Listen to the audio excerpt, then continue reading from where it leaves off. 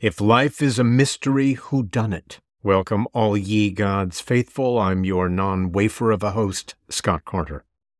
On this extended 4th of July weekend, we're allowing our vast army of laborers to celebrate their independence with family and friends. And to do so, we're pleased to encore our conversation with the historian laureate of American public television, Ken Burns. Rest assured, the Ye Gods Mill will soon be up and running again at full capacity to produce new programs for you. Now, for some of you, today's episode will be new. But for those of you who've already heard the Burns interview, I hope you'll enjoy it as much as I did when I listened to it again earlier this week. 4 gems struck me. Number 1, Ken's lawn sign is "Love Multiplies." Number 2, before the Civil War, Americans said, "The United States are," and after 1865, we said, "The United States is." Ken got corporate funding for his epic Civil War by telling would-be underwriters that his goal was to find out how "are" became an "is." Number 3, it took someone else to point out to Ken, who lost his mother when he was 12, that his life work has been an attempt to, quote, "wake the dead," end quote. Number 4, I read Ken this quote about our third president, the Virginia slaveholder, who penned the document that we celebrate at this time each year. If Jefferson was right, America is right. If Jefferson was wrong, America is wrong. To hear Ken's eloquent, nuanced interpretation of those words, you'll just have to listen to this episode, which starts now.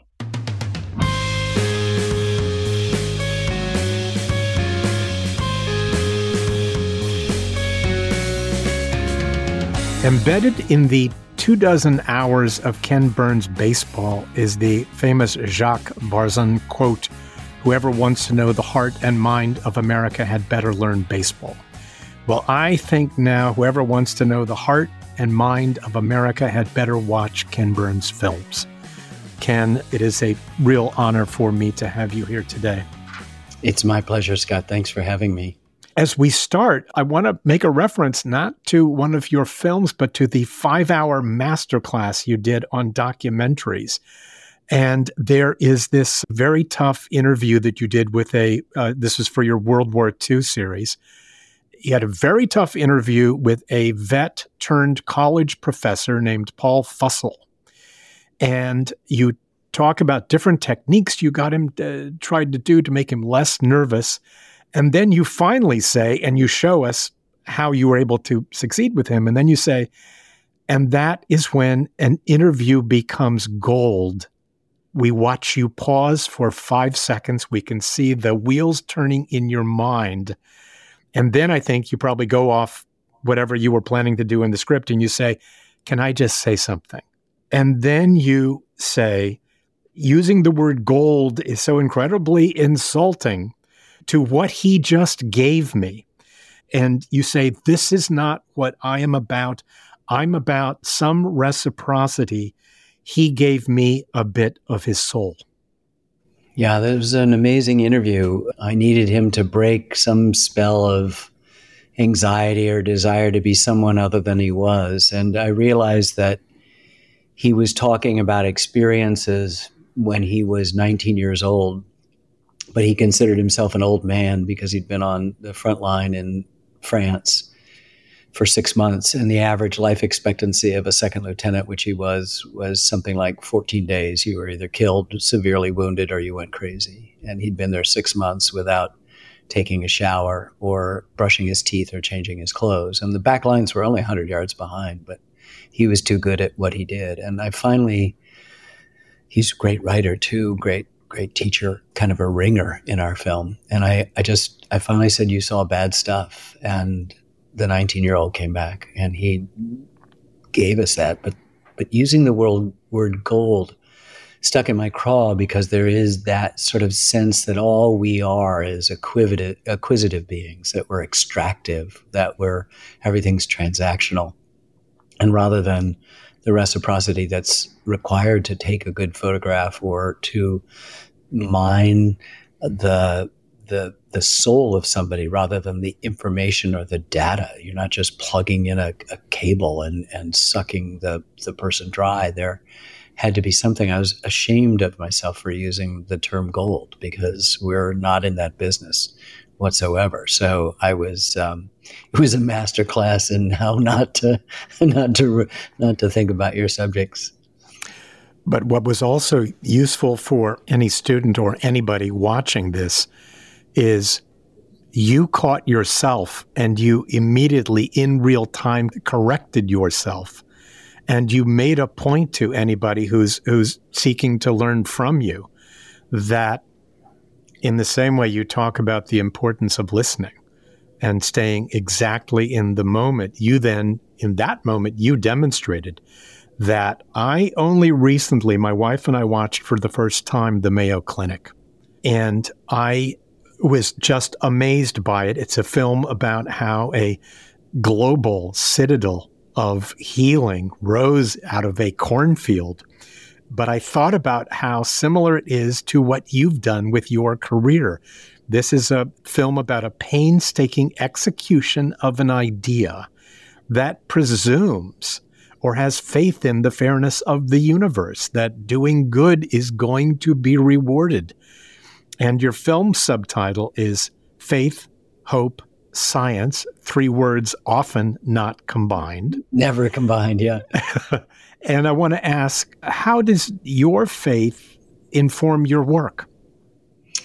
I'm not really sure, but it is in that intersection of being present and being willing to listen, to not superimpose preconception onto a subject, to celebrate a kind of the reward is the work itself, not even there's not a faith in the goodness is what's required to put it in terms of us, the man hours, the woman hours, the attention, the love to everything. I mean, someone asked me what my films are about, and I said, "Oh, love." That was what it all kind of reduced to.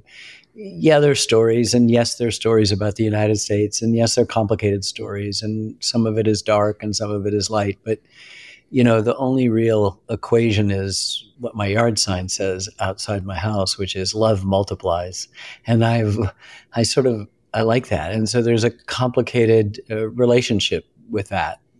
Doesn't mean that we're not fully devoted to trying to parse the particular moment that we've charged ourselves with coming to terms with. But there is a sense that how one conducts one's affairs in the moment with the people you're working with the audience that you're trying to communicate to is it. That in and of itself is the whole raison d'etre. It could be building a stone wall. It could be, making sure an orchard is in good shape. It's raising a child. It's making historical documentary films about American history. There's insert here. I just have certain outward circumstances that led me to do this, but at the same time, I think that the essence of what we've been able to do is informed by not just mine, but by a collective sense of various people's faiths, how they understand that. And I'm sure people who work with me who would insist that they are out and out atheists and we shouldn't be talking about anything else, and that's okay too.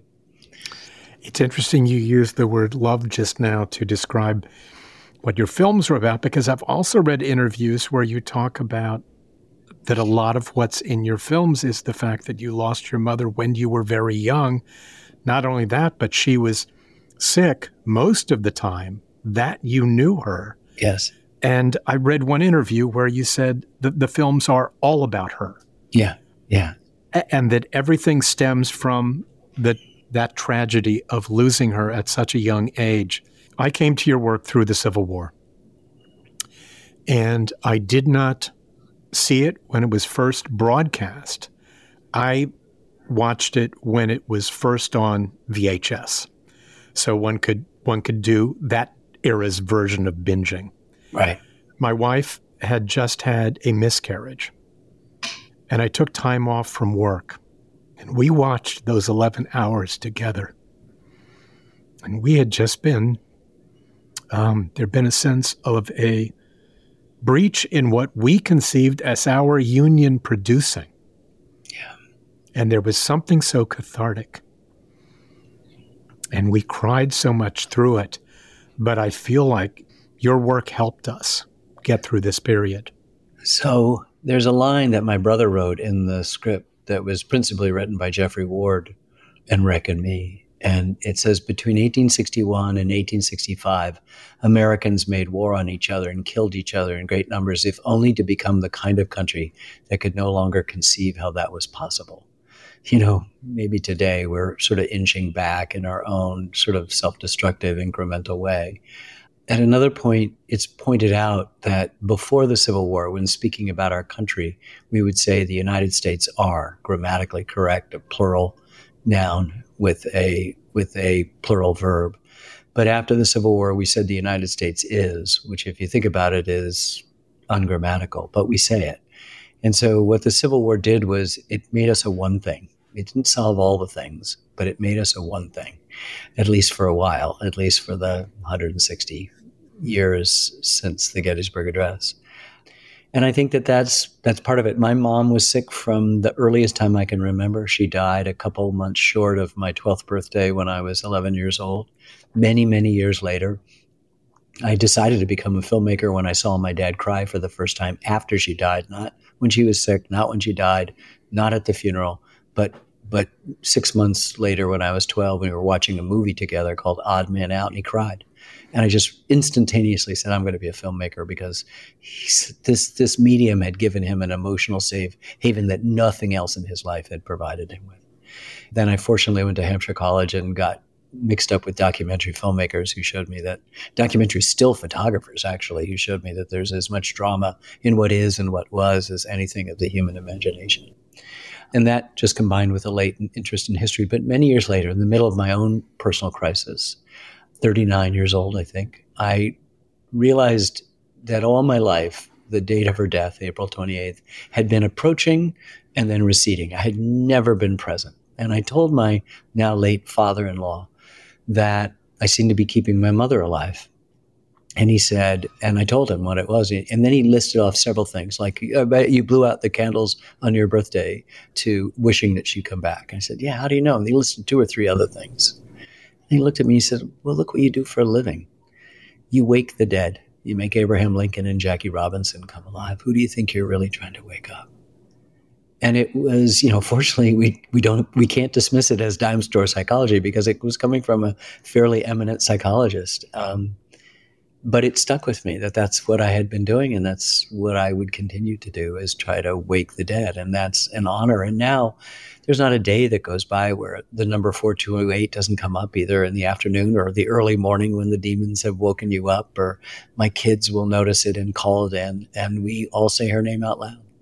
It's a wonderful thing. And I've never missed the actual date now in 30 years, but it was an interesting thing to understand how you could repress or just delete so much pain and figure out how to go on. And that what I'd found to go on was bring me back to what the original trauma was. And of course, the Civil War is the most important event in the history of the United States, when we tore ourselves in two in order to say is instead of are. And I love that. I mean, I was raising money once for the film, and I was with a corporation, General Motors, and they said, what's it about? And I told them that before the Civil War, we said the United States are, and after the Civil War, we said the United States is. I want to find out how that are became an is. And they said, great, how much do you need?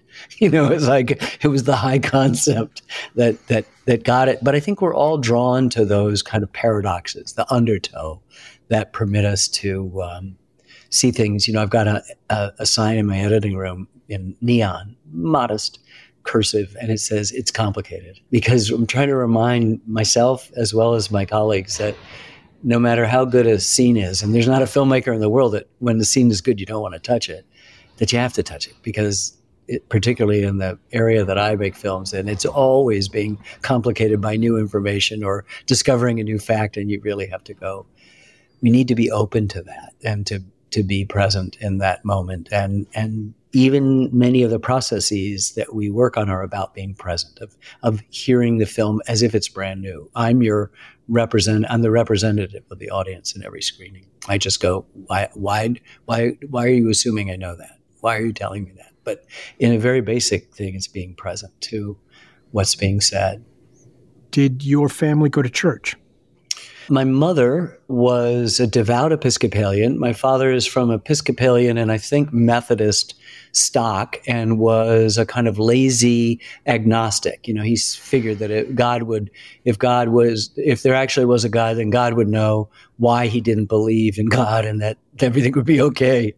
And that's why I call it a little bit lazy. It's a bit of a cop out. My mother, I can remember singing out of key in church. And so, you know, I tended to side with my dad because it got me out of going to church. But there was where I sang in the choir in the last year of my mom's life. And it was not a major part. It was really in college that I discovered a hunger. Other people helped awaken it in me and got involved in studying some esoteric philosophies, some Christian, some others. I eventually studied for many, many years the Fourth Way, which was started by an Armenian Georgian mystic named Gurdjieff and sort of promulgated to the West by a Russian mathematician named Ouspensky. And so I was involved in a group for many, many years in the 70s. And then I've had to kind of on my own cobble together some kind of classically American deist Emersonian catechism that involves nature and all of the good things the United States of America has added to the spiritual equation, and tried not to adopt any of the doctrinaire and repressive aspects. Not that I don't self-impose some Calvinistic discipline here and there. The one time that we've met, it was when you appeared on the Bob Costas show for HBO, and I was a producer on that, and we got to talking, and I asked you if you ever are tempted to go back and re-edit any of your movies, and I don't know if you remember what your reply was. Not a single frame, and then you said, not even Jefferson. Yeah. Yeah, no, because so it's Jefferson. The reason why is because we'd made the film. And of course, when you're making a film in the late 20th century, early 21st century, everything's about sex. So the big question hanging over a film about Thomas Jefferson is the did he or didn't he with regard to Sally Hemings. And we had interviewed Joe Ellis, the great scholar, who at that point was absolutely certain in his bones, sincerely, that having studied Jefferson and called him the American Sphinx, so there's a admission that there's something unknowable about him, that he couldn't possibly have done this. And we'd also interviewed a man named Madison Hemings, who insisted that he was a great, whatever it was, grandson of Jefferson and a union with Sally Hemings, his slave. And then we had John Hope Franklin, and it was sort of like the Father, the Son, and the Holy Ghost. Franklin said, it doesn't matter. He owned her. He could have done anything with her.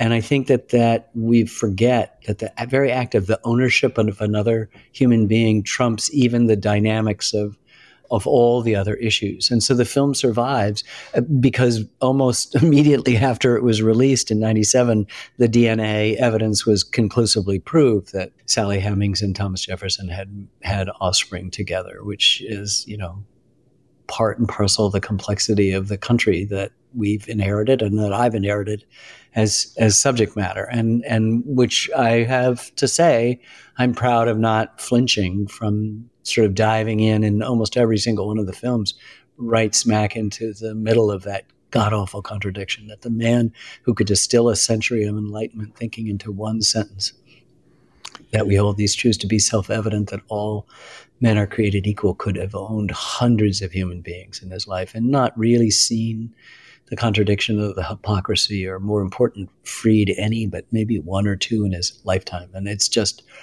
this is the sort of both the literal and the symbolic dynamic that he set in motion that has had obviously this tortured history, but also a spectacular history. Our art form, jazz, comes out of a community which is all about freedom and improvisation. This art form comes out of a community that has a peculiar experience, the scholar Gerald Early said in our jazz series, the peculiar experience of being unfree in a free land. Boy, that means you gotta improvise a hell of a lot more than anybody else. And let's face facts too, Scott, because there's a reality right now. You and I don't think about going to the convenience store as an existential event, but Black Americans have to. because a lot of people don't come back from going to the convenience store because they're Black. Still. And I think back to the James Parton comment in 1874 that if Jefferson was wrong, America is wrong. If America is right, Jefferson was right. I think a lot of people now think because of slavery, Jefferson was wrong. Is America also wrong? It's not a binary thing. It's neither and both is the infuriating answer to that. Jefferson is right and he is wrong, and we are right and we are wrong. And it doesn't even have to do with the United States of America. It has to do with almost all human phenomena. Ecclesiastes said, what has been will be again, what has been done will be done again. There's nothing new under the sun, which has both an optimistic and a pessimistic side to it, right? The human nature doesn't change. What? Human nature doesn't change? And so we see the rhymes of history, as Mark Twain is supposed to have saying, nothing repeats itself, of course, because it's all unique. We're not condemned to repeat what we don't remember. That's lovely and attributed mostly to George Santayana, but Ecclesiastes gets it right, and so all of these things are there. And so you're looking for facts. You're looking for that complication, for the undertow. Wynton Marsalis said something to me in jazz. He said, sometimes the thing and the opposite of a thing are true at the same time.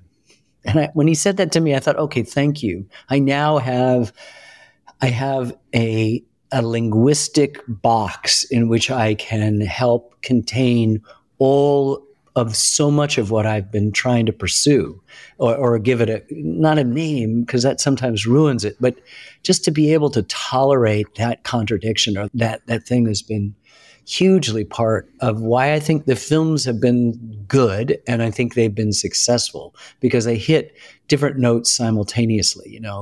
Humor is supposed to be, hitting the yes and no at the same time, which means that we're all have a built-in kind of understanding of a kind of Zen-like yes and no at the same time. And that's really important, because right now history becomes a weapon, history becomes propaganda, history becomes whatever it is. And it's just a story. It's just a really complex.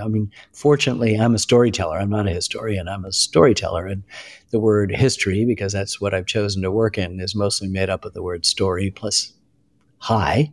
And that's a pretty good way to begin a story, right? There was a word that you used when we talked that I have thought about a lot, and it speaks to the full picture that you insist upon giving viewers of history, both good and bad, what we would like it to have been and what it was, which was opacity. Yeah. That we developed this relationship to great historical figures that it neither serves them nor serves us. Well, we expect heroes to be perfect, right? And we're so sad that we live in a time when there are no heroes, right? Well, this is not where the idea that if you take, say, just the Greek classical sense of a hero, they put up the gods to advertise these are bigger than humans, so we're going to write their stories large. Achilles has his heel and his hubris to go along with his great strength. It's not perfection. It's actually the negotiation, sometimes the war within a being with their strengths and their weaknesses. And it is the negotiation or the war that is the heroism. That's the heroism. And so that suddenly liberates you to understand the fact that there are heroes all around us. They're not seduced, or we shouldn't be seduced by the bold-faced names of our celebrity culture or by so-called famous people. We realized when we were making a film about World War II, the tagline was, there are no ordinary lives, right? Why does a farm kid from Iowa land at Omaha Beach? He's not getting anything for it. He's being paid bupkis. He's not looting. He's not getting treasure. He's not getting riches. He's not acquiring empire. He's there for an idea, whether he knows it or maybe he's just there for his buddies and himself, and it's too hard to turn back now. That's okay too. It's just more interesting than all of treacly sanitized Madison Avenue superimpositions that we perpetually impose on our past. Okay, right after this break, we're going to hear how Ken, after making films for over 40 years, is now more productive than ever. And we'll hear his recommendation of the 3 things that can help handle the curveballs that life sometimes throws at us. So do not go away. Ken, in July, you're going to be turning 70.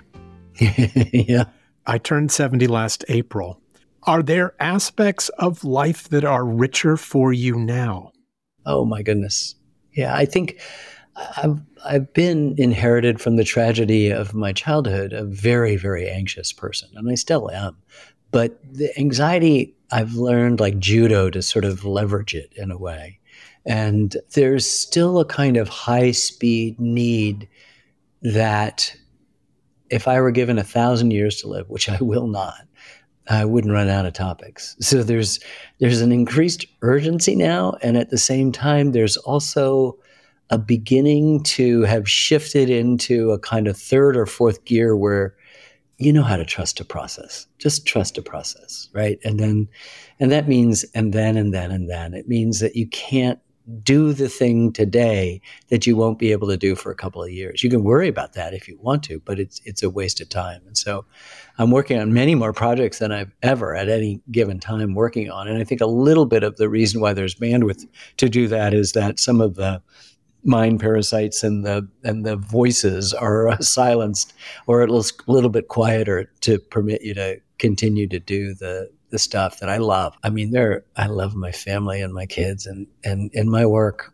There is nothing better than making a film better. There's nothing better than an edit session where it's great. I used to get up on my haunches. Jeff Ward reminded me the other day when I get excited. He said every day, 3 or 4 times a day, you'd get up on your haunches because we'd figure out a way out of some, morass or some quicksand or you put something that was at the beginning at the end, or you took out something you loved more than anything and was going to be there at the end, and you took it out and threw it away, and something got better. And it's just, there's an exhilaration to that I experience every day in whatever form it is. That's one of the valuable lessons, getting comfortable with the necessary stages you need to go through to complete anything worthwhile. And some of those stages are going to necessarily be misery inducing to the artist. Yeah. Well, there's a razor's edge, right? That we're all on. I mean, that's part of it. And so, I feel lucky in that one aspect of the work that I've accepted is that it will have this kind of beneficial torment to it, that there will be. I remember in high school, I had the pretensions to be a poet, and I dug through a box a few months ago, and it had a literary magazine. I was so embarrassed. They printed a couple of poems. One wasn't bad, but there was one that said, "Time is on my side." And it said, "I have a watch that I keep in my hip pocket. When I sit down to rest, it digs into my ass." What kind of pretentious stuff? And yet at the same time, I had already back then, I mean, you know how it is when you're 16, 17, 18, 19, 20, you know everything. And so it used to be when I was in the editing room, I used to work my way down the seniority you'd first turn to this person who has the wisdom and they'd give you their comments. And then at the end, you'd ask the interns. Now we start with the interns because I realized I want to hear from somebody who knows everything, because I knew everything back then. Now I know nothing. And I want to find out what someone who confidently knows everything knows, because they can give you as great a gifts as the people who are, struggling as I am at this later time in our lives with some of these big fundamental questions about. And there's a charming compassion that one has for that kid who writes that poem. You fully recognize who that person is, and you really hope that insouciance, which is maybe the best thing you could say about it, was there. And it's partly there. I mean, every once in a while, I have to spend a lot of time in the city, and I find myself bounding up the stairs out of the subway, taking 2-3 steps at a time, the way I have always done. And there is a direct connection to the kid who wrote that poem, and even earlier to the 8-year-old and whatever. And I just go, whoa, it's not the same. There's a complete rearrangement of all the molecules, but there's that something that is enduring. And I look for that in so many different places. The walks I take and the work that I do and the relationships I have, something happens, something's freed up in a moment, and you feel a kind of connection and a continuity and a kind of quiet. And those those are kind of the rewards of the day right now. Do you think when we die that there is a reckoning, a judgment for how we have been in our lives? I don't know, Scott. I don't think there's a hell. I think there's a heaven, but I don't think it's the kind of airport lounge that people think it is, where you're no longer sitting with the riffraff, right? It's like, I think the only hell is the You're one. You're saying it's the Ambassadors Club. Right, exactly. It's not the Ambassadors Club. There's something else. There's something finer. The hell is here on earth. Is what we create. And so I don't think there's a reward this. I think that we're a combination of spirits and souls just trying to figure out what we're supposed to be doing. We're odd collections of possibilities. And then you kind of get retired. And I don't know. I'm obviously both petrified, but also very curious. And I'm interested in studying the various disciplines and their relationship to it and what faith means with regard to welcoming your death. And I've seen some of the highest human beings that I've ever come across in my life fear death at the end when they were literally days and hours away from passing away. And it was shocking because I figured, well, this person at least would have it all figured out and there would be some calm acceptance. And then I've seen people who had a kind of seemingly distracted way of life, couldn't possibly have been connected to some go with a kind of peace and grace and dignity that just sort of said, looking forward to the next chapter. Is there in the course of your life and career, is there one quote that you'll often find coming back to you when you face especially stressful occasions? I'm going to fear that I have plagiarized this, but there's something that everyone in my family and most of my friends believe that I invented, and I think I've come to believe that maybe I have, or at least synthesized it. And I call them the three things, and I gave them away just 2 nights ago to someone who was really struggling. But the three things are: this won't last, get help from others, be kind to yourself. There's no yes buts to any of those. And I've had to, whether I've plagiarized them or not, I've had to develop that with my own life in really horrific and intimate and day-to-day ways. And I've been able to try to pass it along to others and to be helpful. And it works. It helps people. And whatever this is, it will not last. Everything is in change, in flux. That's the obvious one. And there can be some comfort in that. And then, to get help from others is almost exactly what the equation is about. You're not talking to somebody unless they're seeking help or they've somehow signaled that they need some help. The hardest one, of course, is to be kind to yourself. And that's the one we're all struggling to figure out what that means and how to apply it. And more often it's the opposite, right? You're helping others and you find that repays in kindness to yourself. But it's very hard because life is such a difficult negotiation to be kind to oneself. But the three things, I guess, are the things that I come back. Besides your own work, if you could recommend to everyone one work of art for them to experience, a song, a movie, a play, a book, a sculpture, painting, that you think would be transformative to them because maybe it was for you, what would that be? Well, Richard Powers, the novelist, said, the best arguments in the world won't change a single person's point of view. The only thing that can do that is a good story. So once you've given the story, it's then up to you whether it's received or not, whether it changes at the edges or wholly transforms you and whatever.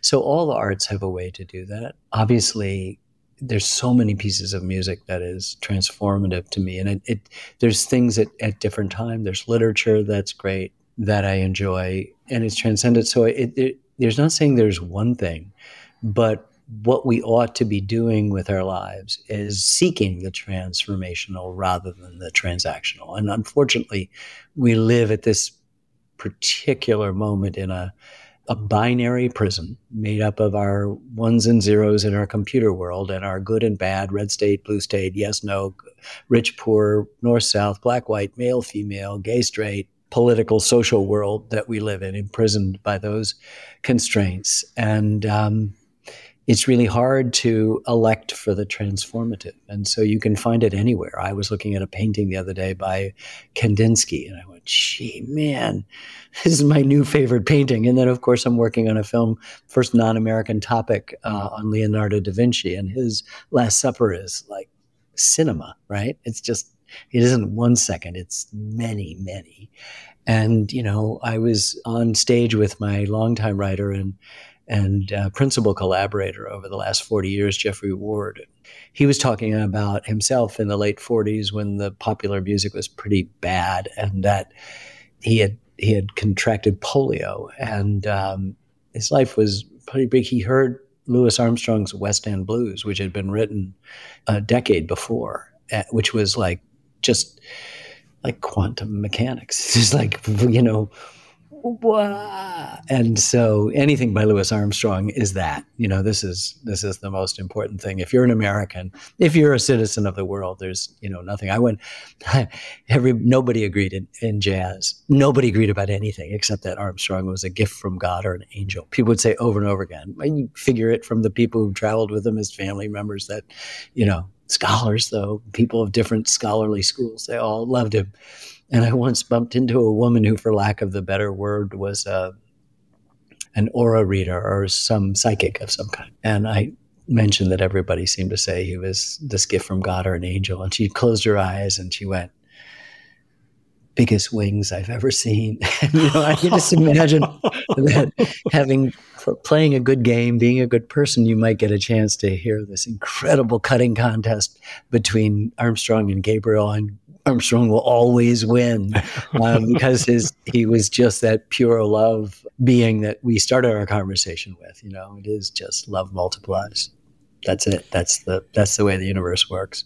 Ken Burns, long may you live, that long may you work, that forever we may be enriched. Whenever I hear that there is a new Ken Burns film that's about to air, I inly rejoice. I want to thank you for giving us your time and your soul, which we consider to be sacred. Thank you very much. Thank you. It's been my pleasure.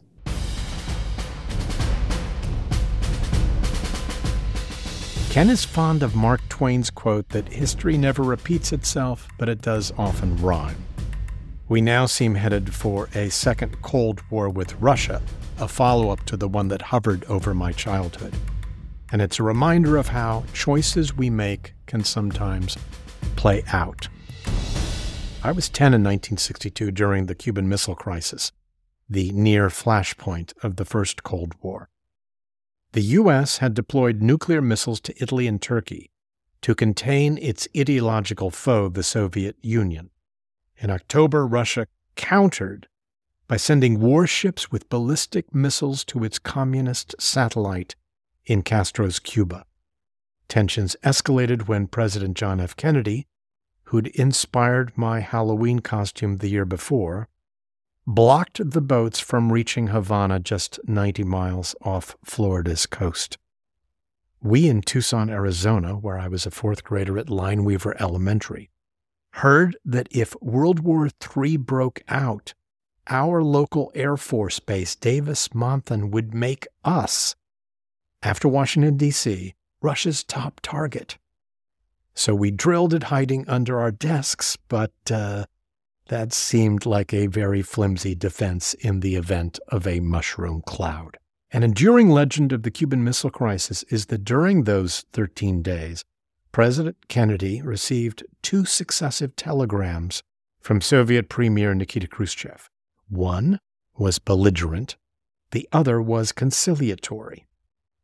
Many give credit to Attorney General Robert F. Kennedy, the president's younger brother, for proposing that America reply to the friendly message and ignore the hostile one, and that they did and a crisis was diffused and soon resolved. All of us, we the living, face that same kind of choice in life, since none of us know the answer to life's mystery, is there a God or not. Why not live life ignoring the possibility of a cold galaxy of random meaninglessness and instead assume the sustaining benevolence of a loving God? What are your thoughts? You can email me at yegodspodcast@gmail.com. Your email could be belligerent or conciliatory. I may answer one, but not the other. Thank you for listening, and catch you next time.